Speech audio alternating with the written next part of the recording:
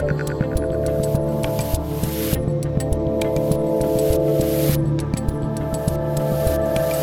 Dave Rubin, and joining me today is a prolific screenwriter, a host at The Daily Wire, a multi-time author, and author of the brand new book, When Christmas Comes. Andrew Klavan, welcome back to the Rubin Report. Good to see you, Dave. How are you?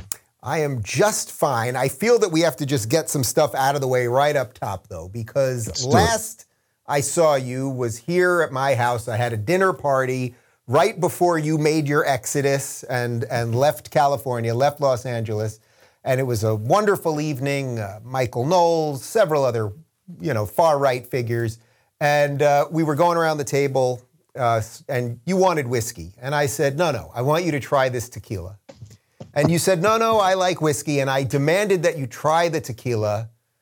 And then an hour later, you admitted to me you just didn't like the tequila. And I've been sitting on this for like 6 months. I feel bad about this. You know what I mean? It was your going away thing. Sure, you abandoned me here. But I made you drink tequila, and I feel bad. You're a whiskey guy. I'm a creature of habit. What can I tell you? I discovered Macallan 12 many years ago, and the guy at the store, I lived in England, and every week I'd go in and the guy say, you have to try something else. And I try something else. I think, I really like that Macallan 12. And I'd go back the next week. He'd say, you got to try something else. That went on for about 3 months. And finally I said, Macallan 12 is the best. And the guy said, yeah, you're right. So I thought if I like it, I stick with it. You conservatives, you love whiskey. Now, I know I'm the new guy here. I would consider myself sort of a new school conservative, but I bring tequila in. It freaks people out. You guys, it's all about whiskey for you people. Yeah, the tequila is just a little edgy for us, I mean, whiskey, we know where you're going with whiskey. You're going straight down the tubes, and you're going to have a great time. And it goes well with steak, which we're also very big on. Steak and cigars and whiskey are really perfect. Yes, you are all men. It's very obvious. You're men. That's it. Doing your thing. All right, so you did leave me here. You've been gone for what? About 6 months now. Life is good for you. You're happy. You've left. Nothing good is happening here. Fair to say? Fair to say. I turned Virginia. I single-handedly turned Virginia red. Because I moved to Virginia, and because it's kind of between the Daily Wire and my publishing life in New York. And within months, I just managed to. I'm Spartacus. I just said, all right, follow me, everybody. We're going to turn this state. And they rushed into the voting booth, and now we're a red state. So for real, what was it like for those couple weeks before the election? And then that night, I mean, it was really, I think, a huge moment if we're going to get any wins. I think that was the one that we needed. I had been saying it for weeks. That's the one. Yep. Keep an eye on this one. And it actually happened. And I think a lot of people have hope now. Well, it's interesting. When I got to Virginia, I live in Northern Virginia, which is the blue part of Virginia. And several people said to me, oh, boy, this is a really liberal place. This is really left wing. And I was looking around, and having come from Los Angeles, I was thinking, not really so much. It's not the same thing. There are a lot of military people, a lot of people who are Democrats in the old kind of sense of the word that, yes, they want a welfare state or some kind of, normal thing that two people might argue about and around the 50-yard line, as they used to say. But it was not that crazy LA thing where any idea that comes out, oh yeah, men are women now. Okay, that's good. Everybody, we're racist. Everyone's racist. So we got to teach children to be racist. Yeah, good idea. This is like a normal American state with Democrats and Republicans in it. And when they found out, we're teaching your children that it's okay to be a pedophile or actually the object of pedophilia. Yeah. It's okay to hate people because they're white or the black. People were like, I'm sorry, what? Where did that come from? Where in LA, people just go like lemmings off the cliff. In Virginia, not so much. So it was very tense. I thought it should have been 80% to 20%, and it was only 2 or 3 percentage points. And to be honest with you, I was worried about the kind of Trump contingent. I'm good friends with Sebastian Gorka, who just loves Donald Trump, and he was picking on Youngkin, and I was saying to him, it's a purple state. We're not going to get everything we want. But Youngkin was a talented guy. And because of Trump, I think, he understood that he had to fight the culture war. That, you don't fight the culture war, you can't win. You don't fight over abortion. You don't fight over, marriage. You fight, but to fight teaching racism in school, yeah, you can do that. And so I think that Donald Trump taught him something, but he managed to excite the Trump contingent without linking himself to Donald Trump. And in fact, there was one hilarious story that when Trump, troll that he is, said he was coming to Virginia, Youngkin's people called him up and said, no, don't come to Virginia. So he really found the right note, as we didn't in the recall in California. And that's exciting because it means, Ronald Reagan said, basically, and there's a paraphrase, but he said, Republicans fail when they turn out not to be who they said they were. Democrats fail when they turn out to be who they say they are, and then when they go too far all the time. And so right this minute, when Democrats are being everything they say and they're ruining everything they touch goes bad, this is a good moment. It's a good moment to remind people that a little bit of common sense, a little bit of good business, a little bit of family life, not such a bad thing. And you can build a very nice country and a very nice life off that. Wait, are you saying that the people on MSNBC who told me that it was all because of those middle America white supremacist women, that's what they were saying? It's all the women who are always voting in white supremacists? Are you saying the Joy Reid is not telling me the truth? I mean, we got this lieutenant governor who's a gun-toting black lady who was in the Marines, and it's like, and everybody this is the thing, everybody loves her, and they're telling us, oh yeah, but she is white supremacy. This is the mark of white supremacy when you vote for a black person who doesn't agree with us. Yeah. And so, at some point, you just got to hope that there's enough common sense and courage in the American people where they stand up to that, because it's not just common sense. A lot of people I know, including Democrats, are saying to me, this woke stuff is bad. There's something wrong with this. But you also have to have courage, because they will throw you off Twitter. They will throw you off Facebook. They might get you fired from your job. They might get you canceled. So you got to have the courage to say, out loud, we don't want this. And what they did in Virginia was they attacked people's kids. And that will turn a lot of moms and a lot of dads into very brave people. That you get the mama and papa bears will just rip your head off before they let you ruin their kids. So as a guy that I think you spent a couple decades here in crazy LA, right? Yeah. How long were you here for? Well, I was only in LA for 7 years, but before that I was in Santa Barbara for 15 years. So all in all, I got the California experience for 2 decades. So as a guy that was around that and also was around Hollywood and doing movies and Clint Eastwood, although he's one of the few sane ones we've got, but you've been around the machine. What is it? Or have you been able to really unpack, maybe now that you've stepped away from it, what is it that causes that groupthink amongst these people who so often seemingly vote against their own interests? They cannot be happy that the homeless people are now climbing up the Hollywood Hills like we're in Walking Dead. No, it is absolutely true. But, there's certain things, there's certain breaks, walls between them. For instance, in San Francisco, the rich people are living in Silicon Valley. The rich people are not living in the places that they let go down the drain. There is, it's a funny thing, because in a way, it's a point that Karl Marx himself might have made. Karl Marx basically believed that your wages you hadn't become richer if there was now a bigger divide between you and the really rich people. Mm-hmm. He believed that it was all relative, So even though you were doing better, if the next guy was doing 10 times better, you were going to be unhappy. And there's a lot of human truth to that. I mean, that's, it's envy, it's covetousness. Those are just human traits. And so we have got a moment now when some of these wealthy people are so wealthy and so detached and so surrounded by other people like themselves and so disdainful of the ordinary men and women who just want to do their jobs and have some fun and, get married and have kids. They're so disdainful of that life that they really have no idea what people are talking about. Some of these people who are accusing, look, I lived out of the country for 7 years. This is the least racist country on earth. It is the least racist country on earth. And when they talk about systemic racism, it's the least systemic racist country on earth, because obviously there are always going to be racist people. But they don't know it. They don't know it. When they talk about, oh yeah, these people are just racist, they believe it because they never see them. They never meet them. They never talk to them. They never listen to them. Some of the stuff that you and I talk about on what is now called conservative media, they've never heard. They have never heard it. And when they discover it, they're absolutely shocked. I mean, Russell Brand, the comedian, he was a very, very bright guy, but he is kind of left of center. when he found out that the Russian collusion thing was a hoax, he went on the air and he said, I'm gobsmacked, I'm flabbergasted. Who knew? Well, we knew. We knew, and we said it all the time. And a lot of stuff that we know ultimately becomes mainstream, but they never stop and say, oh, gee, the right-wingers were telling the truth, and the New York Times and CNN and NBC were all lying. They just never say that.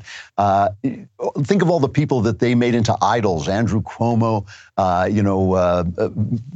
what was the other guy's? Michael Avenatti, was that his name? Yeah. And now Dr. Fauci, torturing dogs, eating the faces of dogs. Literally, like you cannot make this stuff up. Eating the faces off dogs that they don't let their paws go to. I mean, it's just insane. And these are their heroes. And, you'd think at some point they would say, maybe we're not that good a judge of character. Maybe we ought to take another look at Ted Cruz. Maybe he's not a bad guy. Maybe picking on Mike Pence for being true to his wife isn't really a great, look for us. They never do. They never listen to us. They're so separated.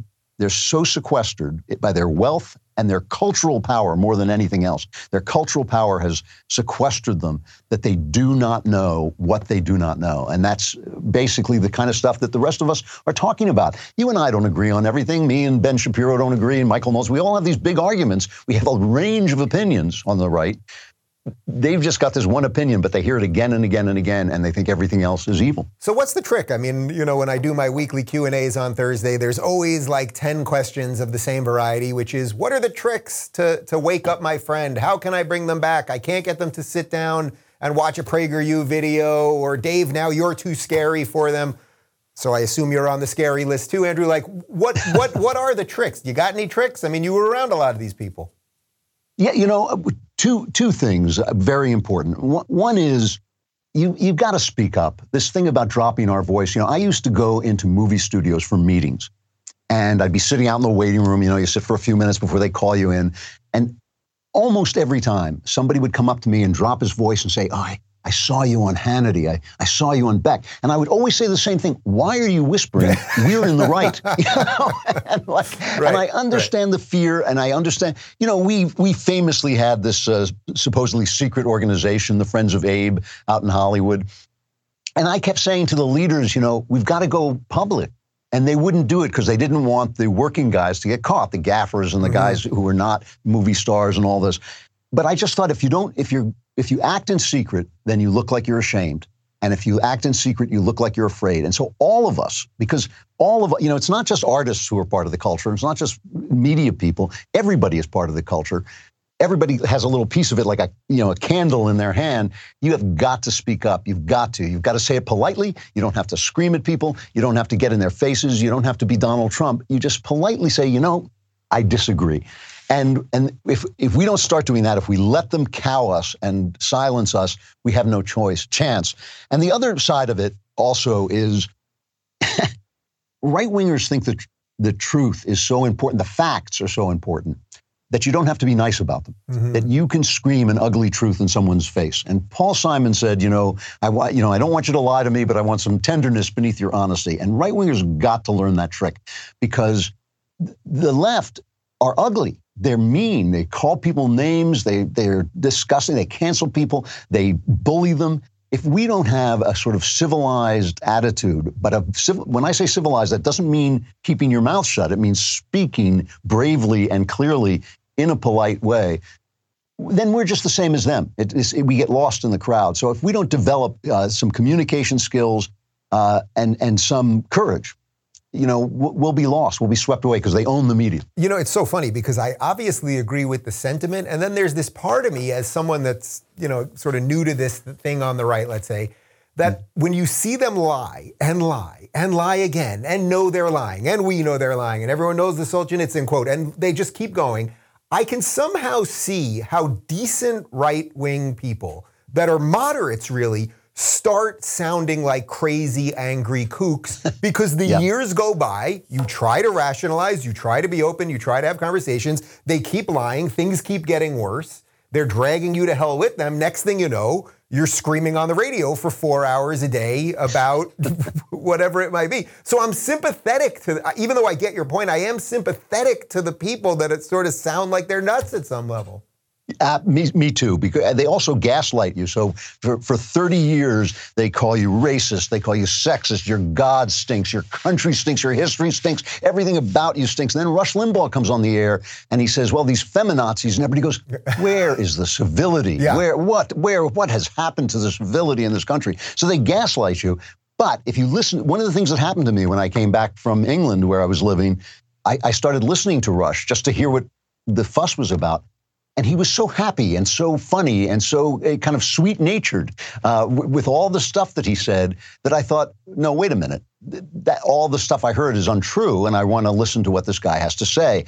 They called him uncivil, and he could sometimes go off, obviously, but he was actually a happy warrior, and he was a wonderfully funny and warm person. The one time I talked to him in person, he was kind of shy and sweet-natured and all that. It was kind of a shock, but still, he had a knack for that. So you're absolutely right. I have total sympathy for why people do it. I know why they supported Donald Trump.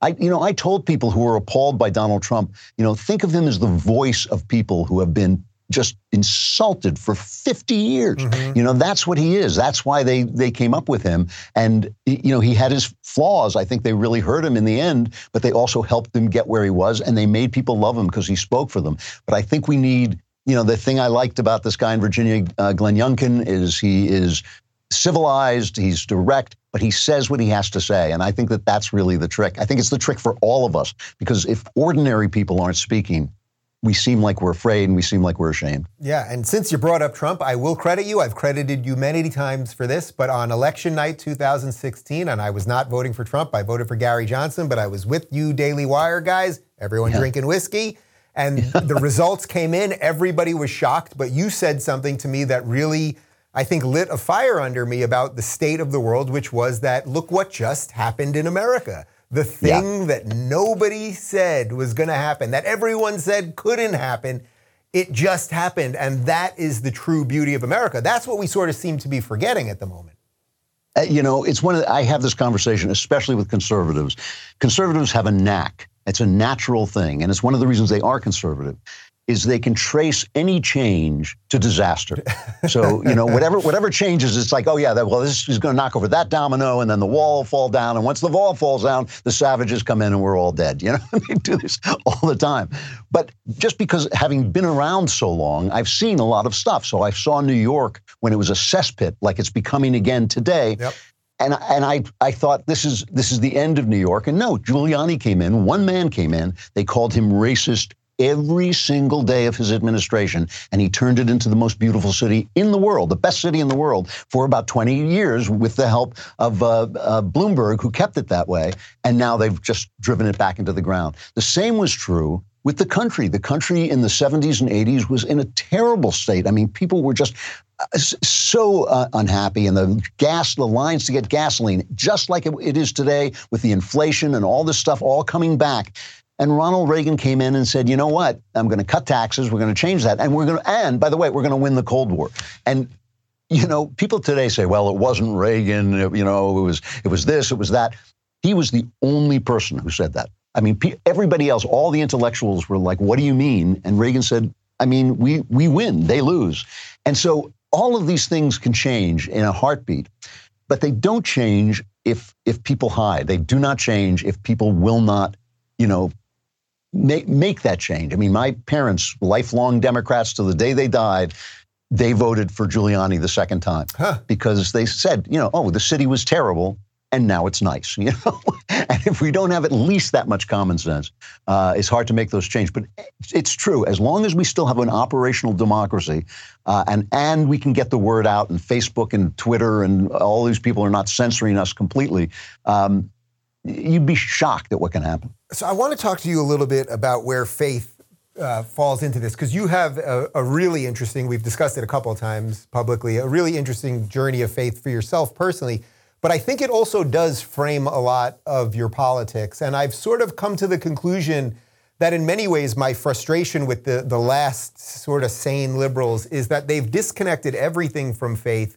Thus, they end up in this constant political fight trying to find meaning in something that can offer no meaning. And I do find that very different than conservatives who don't find their salvation in politics. I don't think that politics is everything, or that the culture war is everything, or that the here and now is everything. And I think the sort of last libs, they kind of do. I think Jordan Peterson was really trying to move that for them, and I don't know that it quite got there yet. Take that away. There's the statement. Run. Well, I mean, I love Jordan. I know you love Jordan. I think he gets caught sometimes in what I call the reason trap. Reason is a wonderful thing. It is a wonderful way of figuring out the reasonable part of the world. But there is a part of the world that's extraordinarily important and goes beyond that, which is the inner human experience, the inner experience of just being here, which is reason, emotion, love, all the things that make life worthwhile, that actually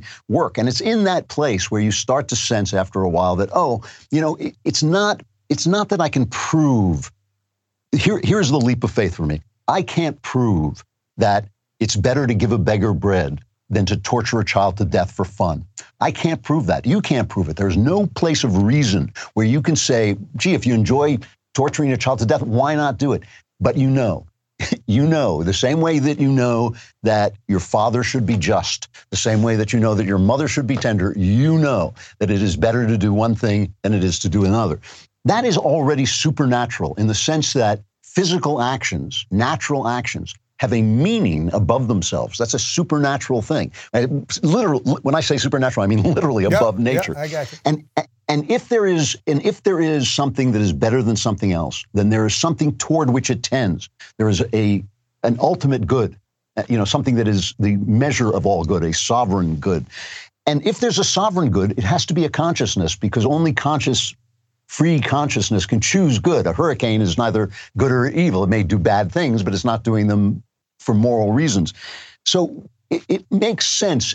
If we take, it's not even a leap of faith, it's kind of a little hop of faith, where you just say, if we believe that some things are good and some things are not as good, that we have to invest in that. And once you do, the whole thing starts to make sense. Suddenly you say like, oh, I just had to affirm what I believe, what I knew was true. And I always tell people, don't believe what you don't believe. So if somebody says to me, well, Rachel Levine is really a woman, I think like, yeah, you don't believe that. I don't believe that. Ben Shapiro can put on a cowboy hat. He's not a cowboy.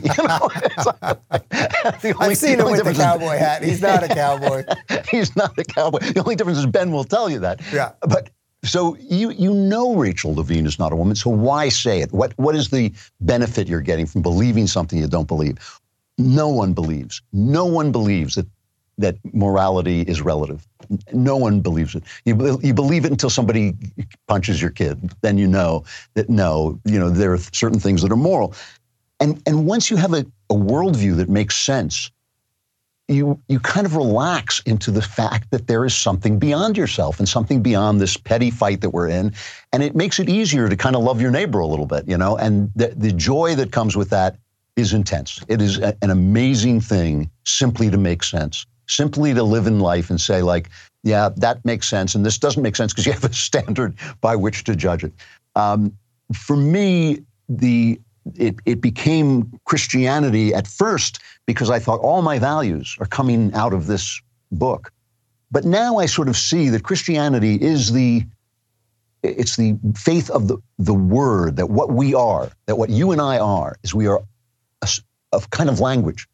It's not like we're a body with a soul inside, like Casper the Friendly Ghost is floating around, and inside Dave, there's the real Dave, this invisible Dave. It's not that at all. It's that you are a word that speaks, Dave. And that Dave is an idea in the mind of God, as it were, And so, and that, once you understand that, then everything that you do becomes kind of beautiful. It all becomes a work of art. If I give a beggar bread, I'm not just giving a beggar bread, I'm actually doing something good, in this supernatural realm. It's incredibly liberating. It is an incredibly liberating, joyful way to live. And when I say joy, I don't mean you walk around happy all the time. That would be crazy. What I mean is you live life with a new gusto, because just like when you watch a movie and there's a sad scene in the movie and you're crying and all, you still love the movie, And life kind of becomes like that. Because you start to see it has a meaning beyond itself. And so even when you're tense and things are going badly, and even when you're grieving, you understand that there is this beauty to it, this beauty of creation that's going on all the time. And it's the creation of you. It's the creation of your soul becoming more and more what it's supposed to be. So Yes, to go back to what you said, I just totally agree that when I see these guys telling me that, oh, if only everybody will agree I'm a woman when I'm a man, if only everybody will agree that, you only hate me because I'm black, even though I'm holding you up with a gun. If only everybody will agree to support the lie that gives me self-respect, that lie will become the truth. You're sad for them, but you're not even tempted to pretend to agree. And that's just liberating. It's freeing. So how do we connect some of what you just said right there to politics? Because as you were saying it, I was thinking, man, and I've thought this many times when I was on tour with Jordan, that that rough message basically is what we have to get across to people to live more flourishing lives. And yet we're arguing about, 3.5 trillion equals zero and boys are girls and all of those things. Like we're not even doing like a semi-good job of connecting like meaning to politics. And that seems to me to be the biggest problem right now. Man, I could not agree with you more. And I think, the left does do this. They just do it for bad ideas. The left does make a moral argument. We're always sitting around with a pointer saying, you'll make much more money. And this Ayn Rand mentality where we think money is everything is so untrue. And it's left the people who want to follow us empty and wandering. And the left comes along and says, no, it's right. It's good to believe these stupid things that we're telling you.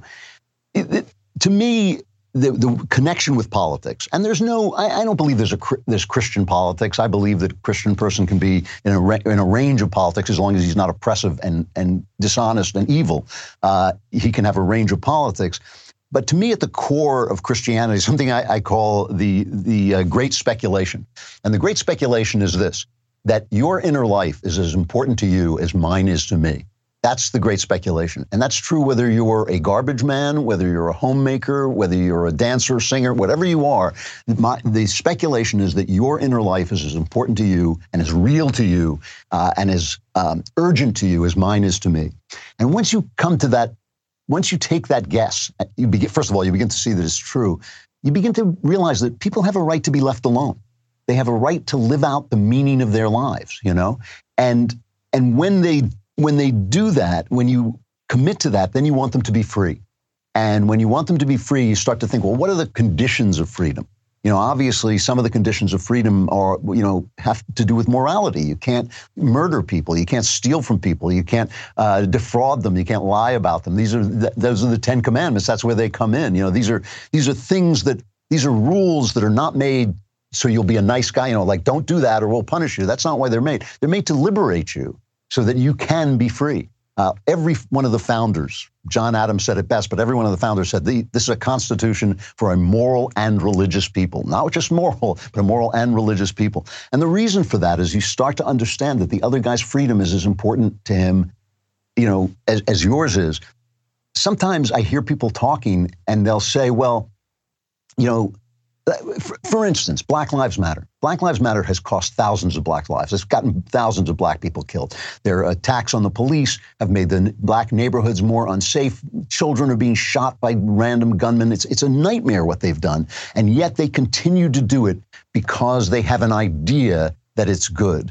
If for a moment it occurred to them that these actual black lives that they are ending with their policies are just as important to the people who have them as their life is to them, maybe their policies would start to seem less important to them. And without religion, without that great speculation, which is a religious idea, the idea that your neighbor is as worthy of love as you are, without that speculation, it's so easy to get involved in your ideas and the goodness, oh yes, we must bring justice and therefore we're going to kill anybody who gets in our way, which is part of Marx. That's another part of Karl Marx. He basically said, yes, terror and killing is fine as long as you get to the place you have to get. So do you think then to that end that people are believers whether they believe it or not? I think that's an idea that Jordan's been talking a lot about lately, and I've sort of come to that conclusion that you end up saying, no, I'm purely secular, I just believe in this, and we can just order society this way. But that in and of itself is a type of belief that's then driving your decisions.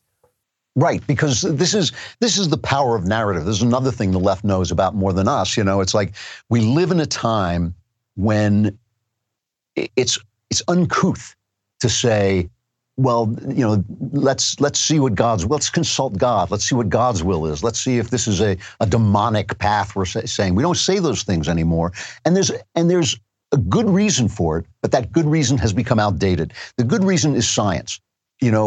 When lightning used to strike, they used to think that demons were sending the lightning, so they would ring the church bells to chase the lightning away. That meant the monk had to climb up to the highest part of the church and ring the bell, and of course he'd be hit by lightning and killed, right? And when Benjamin Franklin put a lightning rod on top of a steeple, it was much safer, but it also was kind of a symbol of a materialistic philosophy that was going to replace this spiritual philosophy. And now it's actually called the science, as if it were the Wizard of Oz, It's like come and worship the science. For a while, it made sense for people to say, oh, all of our speculations about demons and about supernatural and all these words that we don't like to use anymore were all wrong. But that's not true anymore. Science has now progressed to a point where we see it's not actually as mechanical as we thought it's going to be. It's kind of weird, and it shouldn't be here. It looks, by logic, like life shouldn't be here, creation shouldn't be here. We shouldn't be able to understand creation, and all those things are true. And so it's time we stopped doing that, because I think you're absolutely right. People believe whether they want to believe or not. And it's one of the reasons that when you let go of that belief, people become evil.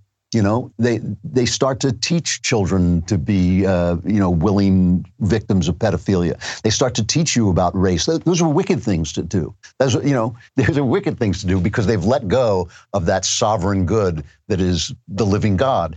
And in a way, if you listen to the way we talk, we don't even say, I was happy anymore. We say, I had an adrenaline rush. We use these materialist terms all the time. We don't say, oh, that's right because it's obviously right. We always have these kind of evolutionary explanations, and it's game theory and all stuff, none of which makes any sense, by the way, but be that as it may. We're all materialists, and yet we know we don't live in a materialist world. We sense it, we feel it, we're born with the knowledge of it. Like I said, there's no evolutionary reason why we should know our fathers should be just. But why do we expect our fathers to be just? And yet, when they are not just, we know they have failed at some essential task. So we all know it, but we have gotten caught up in this narrative, this materialist narrative, that I think is out of date. I think people are living in the 20th century, really, and in the 21st century, a lot of scientific paths have shown that they can't explain this without a consciousness coming first. The only thing they have to admit is that consciousness comes before matter. And I think that's an obvious truth. You're saying I shouldn't light my Anthony Fauci candle every night before bed? Is that what you're telling me? He's not some sort of saint, that man? The highest paid person in the federal government? If you just want to watch him burn and melt, I can understand why you might want to just watch him melt. It's like, that's for the dogs. What does that tell you, though, about the psychological makeup, I suppose, of groups, where it's like we see these people that get so much wrong consistently, and now we have the video footage to prove it. Fauci saying one thing about masks publicly, another thing to his friend about, oh, no, you can go on vacation and don't worry about masks because you'll touch your face more. Or the vaccines mean we're going to open up. Now they don't really work and you still can transmit. Everybody knows the a million examples that I can use here. But a certain percentage of people keep going to it. They keep going, oh, well, yeah. I forgot. I don't, like, is it a memory issue? Is it, like, what is it? What is it about humans? There's a line in Dostoevsky, and I can't quote it from memory, but the line is something like, when you make people free, when you set people free, their first order of business is to find something to bow down to. Right. I think, we're made to love God. We are made to bow down to God. And I think that, after a while, after you live the religious life a while, you start to realize that all your attachments to things and to people are pathways to God. They're symbolic of the love of God. Your love for your father is the love of God. Your love for your mother is the love of the feminine side of God. All these things that you're looking for that people fail you in. are because they cannot be the perfect thing you're looking for beyond them. And once you attach yourself to that perfect thing beyond them, it becomes so much easier to love the imperfect people with their flaws and forgive them for the ways they can't be, what they can never be. And so, guys like Fauci are there because people are just desperate for that thing, and no one will give it to them. And by the way, when I talk about this and I talk about being religious, I think our churches have failed us utterly. Almost all of our churches have failed us utterly. So don't think that I'm saying, oh yeah, you got to go down and follow that priest. I mean, personally, I think we should start. I'm lucky I found a great new church that I love, but personally, I think a lot of people should just start to gather together in their homes and start from the beginning, because our churches have really abandoned the plot. So linking some of this stuff together, I just spoke a couple weeks ago at the National Conservatism Conference, and Thiel spoke, and Ted Cruz and J.D. Vance. It was a really great sort of powerhouse event. And what they were really trying to do there is figure out how conservatism in many ways can link back to all the stuff we're talking about here and link back to belief. But then will there be room for the outsiders, for the people that are not religious, or for the gay people? And there was a very, I think the panel of the entire thing was me and Douglas Murray. We both happen to be gay. Speaking with Sohrab Ahmari, who of course I'm sure you know, Catholic thinker and author, and Yoram Hazony, Orthodox Jew, trying to figure out, can this thing fit? Can we fit this thing together? Now, I'm curious because you're talking about faith and all of this stuff. Your son, Spencer, who's a good friend of mine, who I think is like one of the all-stars of like the future conservative movement. Absolutely. He happens to be gay. It does not matter to me. But as you're talking about this, as a father and then as a political communicator, how do you piece all of this stuff together? I know you guys have discussed it publicly once or twice, but no, and my opinion on this has never changed. My father explained this to me once when we went to a party when I was a little kid, and I saw a gay couple, and he explained it to me. And in those days, saying that this was a psychological disorder was the liberal point of view. That was the accepting point of view, and that's what he said to me. And I remember shrugging, saying, "They're not hurting anybody," and I still feel that way. But actually, I feel that God is a lot more hilarious and creative than we think he is. And a lot of the kind of, pinched, mean, you have to do what I tell you to do is not really in the Gospels. And I know people get so ticked at me when I say this, but it really isn't. and there's a much greater sense of like abundance of beauty and abundance of creation. I think we need, it helps political people to talk about a vertical world of good and evil.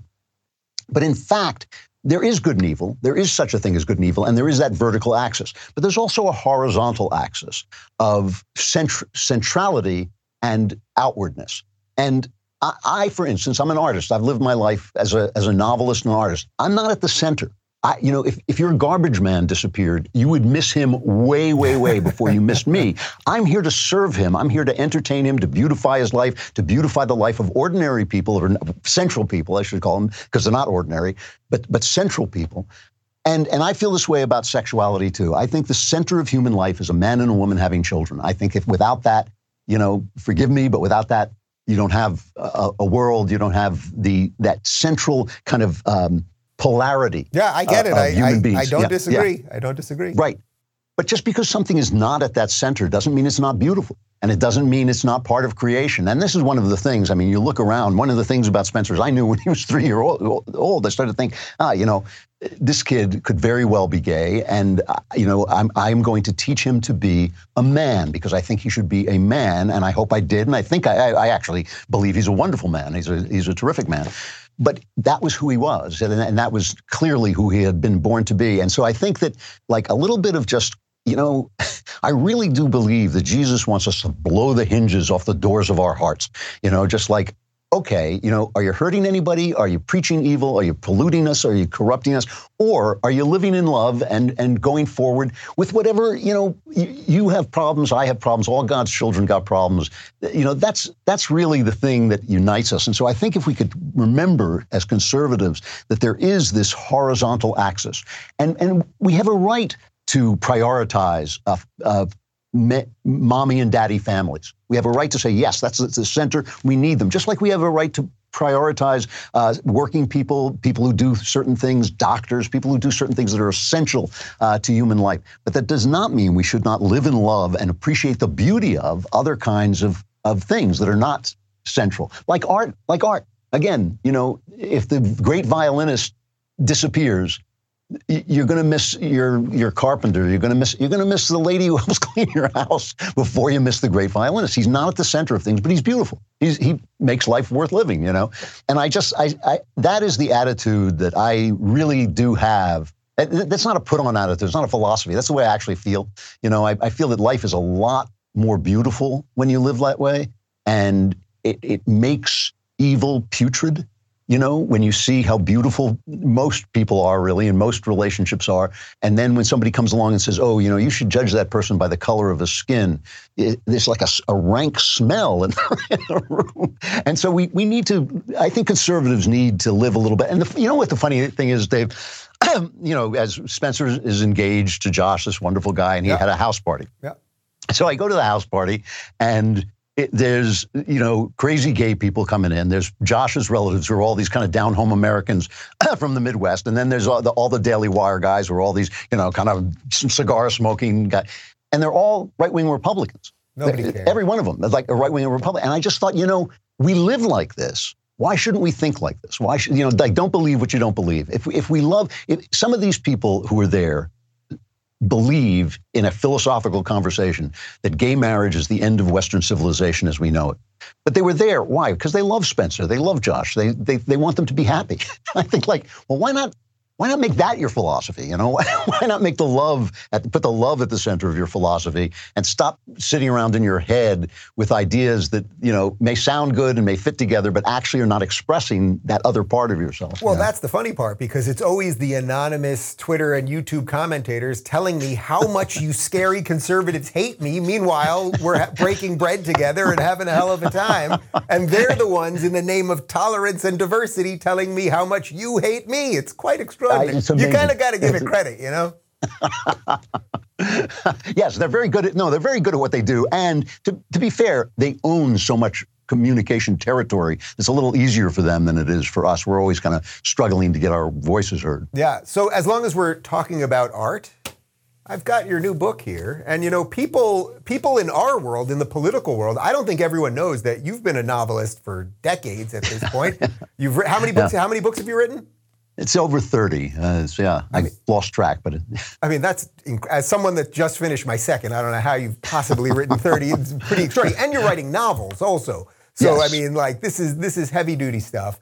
You write a lot of mysteries. How did you get interested in all of this? And does some of the stuff that you bring to the novels, does that move into the way you approach politics and culture and all that? Yeah. I mean, a novel comes out of you. It's a vision, and I loved, when I was a kid, I didn't really have any male role models, and I was desperate to find them.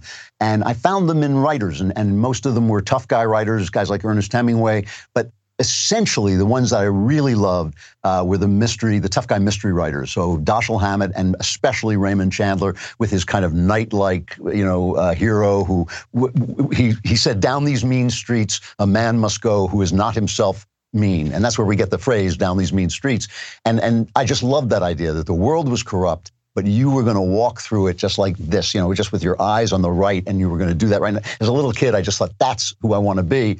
And so those were the books that kind of inspired me. And as I became a writer, I kind of lost the track for a while in my, troubled youth. But when I straightened my head out, I kind of came back to that. And I consider myself, as good as any mystery writer alive. And if I may plug the book. Yeah. Buy this book. We'll both hold the book at the exact same time. Yes, because I will tell you, I had this book in my mind I had the last scene of this book in my mind for 25 years. Wow. And I could not build the story to get to that last scene. And, and I love Christmas, and I always wanted to write a Christmas story. And I always thought the problem with most Christmas stories are bad. Really only A Christmas Carol and It's a Wonderful Life are good Christmas stories. And the reason most of them are bad is they're about you finding something that you want, finding love or finding a home or finding mom and dad or whatever. But Christmas is actually about sacrifice and about change. It's about what in the Bible they call metanoia, which is turning around and giving something away, giving something that you love away in order to be free. And so I wanted to write that story, and I had the scene in my mind, and I couldn't build a story that got honestly to that scene. So my friend Otto Penzler, who is the great he is the greatest American mystery editor. And we were in the pandemic, and he was locked down in the middle of nowhere. He was locked down in Connecticut. And he called me up, and we were having these conversations. I was kind of keeping him company. And he said, when are you going to write a Christmas book? And I said, I said, would you publish it? And he said, oh, yeah, I'll publish a Christmas book. So I thought, I got to figure this book out. And I took 2 long walks. And at the end of the long walk, this little bell went off. And I thought, that's the story. And it came out. I'm so happy with the way it came out. It was number 12 on Audible, and it was number 30 on Amazon. And the reviews have just been ecstatic. I mean, people are just like on the site, not people I know, they're just raving about it. And I have to say, I don't want to oversell it, but I have to say this. We need quality art on our side. We need stories, yeah. Yes, because we have so much right-wing cant and so much kind of thundering political propaganda, and not enough like just good stories that are imbued with our view of life, which is the kind of view of life that you and I have just been talking about through this whole interview. And I will stand by this book. I do not believe anyone is going to read this book and say, wow, I got ripped off. I think you're going to read this book, and it's a really good Christmas story. Well, here's my commitment to you. I only got the book yesterday, so I have not read it yet, but I'm hopping on a plane tomorrow, 2 days, to go to Nashville, and I'm going to have dinner with your son, and I do most of my reading on the plane, so I will start the book. I'm curious, so as someone that's only written 2 nonfiction books, when you're writing a mystery, do you have a freaking big whiteboard in front of you really plotting all the twists and turns, or are you just kind of figuring, you like know where you're going at the end and you just figure it out as you go? No, there are some writers who actually, Ruth Rendell was one of them, who actually write off the top of their heads. I outline everything. And sometimes the outline changes along the way. When I see that a character won't do what I wanted him to do, I have to change the plot to accommodate the character. But if I know where I'm going, then I get the joy of writing. I hate outlining, by the way, and it takes me weeks to do it, and it's just dull. It's the only part of my job I really find dull. But then I'm free to just write the book and create it, and that's what I really want to be doing. So it's much easier that way. It always amazes me. The one thing about writers who don't outline is they tend to write the same 2 or 3 books over and over again. And Ruth Rendell is a wonderful writer, but after you've read, 5 of her books, you've kind of read her books, and I don't mean to knock her, because some of her books are just wonderful, especially her Barbara Vine books. But I find if I outline, I can say, oh, I've done this before, and throw it away and do something fresh and new, and that's really been helpful to me. And I like doing it that way. If you do read it on the plane, and I trust you, I believe you have an honest face, so I trust you. But I hope you will say something online if you like it. I will. I promise you will get. If it's good, you will get the Dave Rubin comment somewhere. Because on Amazon. For some reason, people believe what you say. So I'm wondering about it myself. Listen, before I let you go, what anything else on your mind? I kind of didn't want to do too much of the day-to-day politics. This is exactly what I wanted to do with you, because I feel like everyone's just going nuts with politics and COVID and everything else. Yep. Is there anything else that's just sort of been thinking, you moved, life seems pretty good, you got a new book out, you seem happy. Anything else? It's a wonderful time for me, and I'm very grateful to have come this far and actually be doing what I'm doing, and loving the people around me and loving the things that I'm doing. It really is great. And the only thing I would say is I would just reiterate what I said before. That we cannot be afraid. Almost everything the left does is geared toward making us afraid. Wear a mask, get a vaccine, wear 2 masks, wear 6 masks. Put a mask on your children, give your children a vaccine. Everything is about being afraid, and not only that, but they've made fear a virtue. Mm-hmm. What do you mean you're not afraid of climate change? Are you a denier? You must be a denier. Everything is about fear.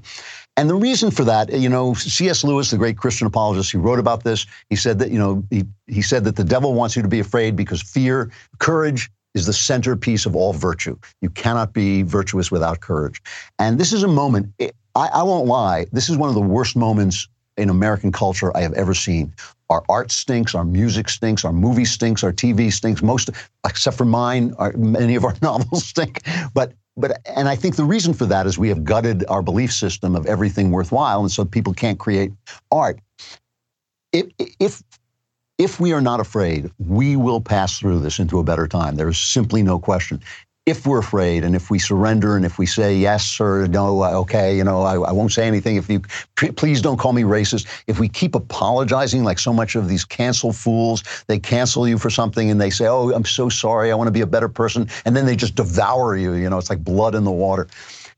I am actually very hopeful. I think we have come to the end of something. And it's the end of the post-war era. It's the end of a post-war order. We need new ideas. And I think there are people out there who are coming, Spencer, one of them, coming along with new ideas, new ways of thinking about things. And I'm actually very hopeful. But we have to start with the courage of all those people I was talking about who are central. They have to have courage. It can't just be the outlying heroes. It's got to be the people at the center who start to say, you know what, we're going to speak the truth, even if you torment us. Klavan, you finish an interview like you know where it's going, just like a fine novelist would. I look forward to you having whiskey and me having tequila in person one of these days. Probably not in this town. You got to get out of there, and I can't wait to see you. One thing I hate about the media is that I only see my friends on camera. The book is When Christmas Comes. I'm going to read it, and you know what I'm going to do? I'm going to read it, and whether I love it or hate it or somewhere in between, I will send you my comment before I post it, so that you can make your argument. If I don't like it, you can push back. If I like it too much, I know you wouldn't want people to think that I'm like, doing you a favor here, so we'll figure it out. I know you'll tell the truth. Good seeing you, my friend. It's great to see you, Dave.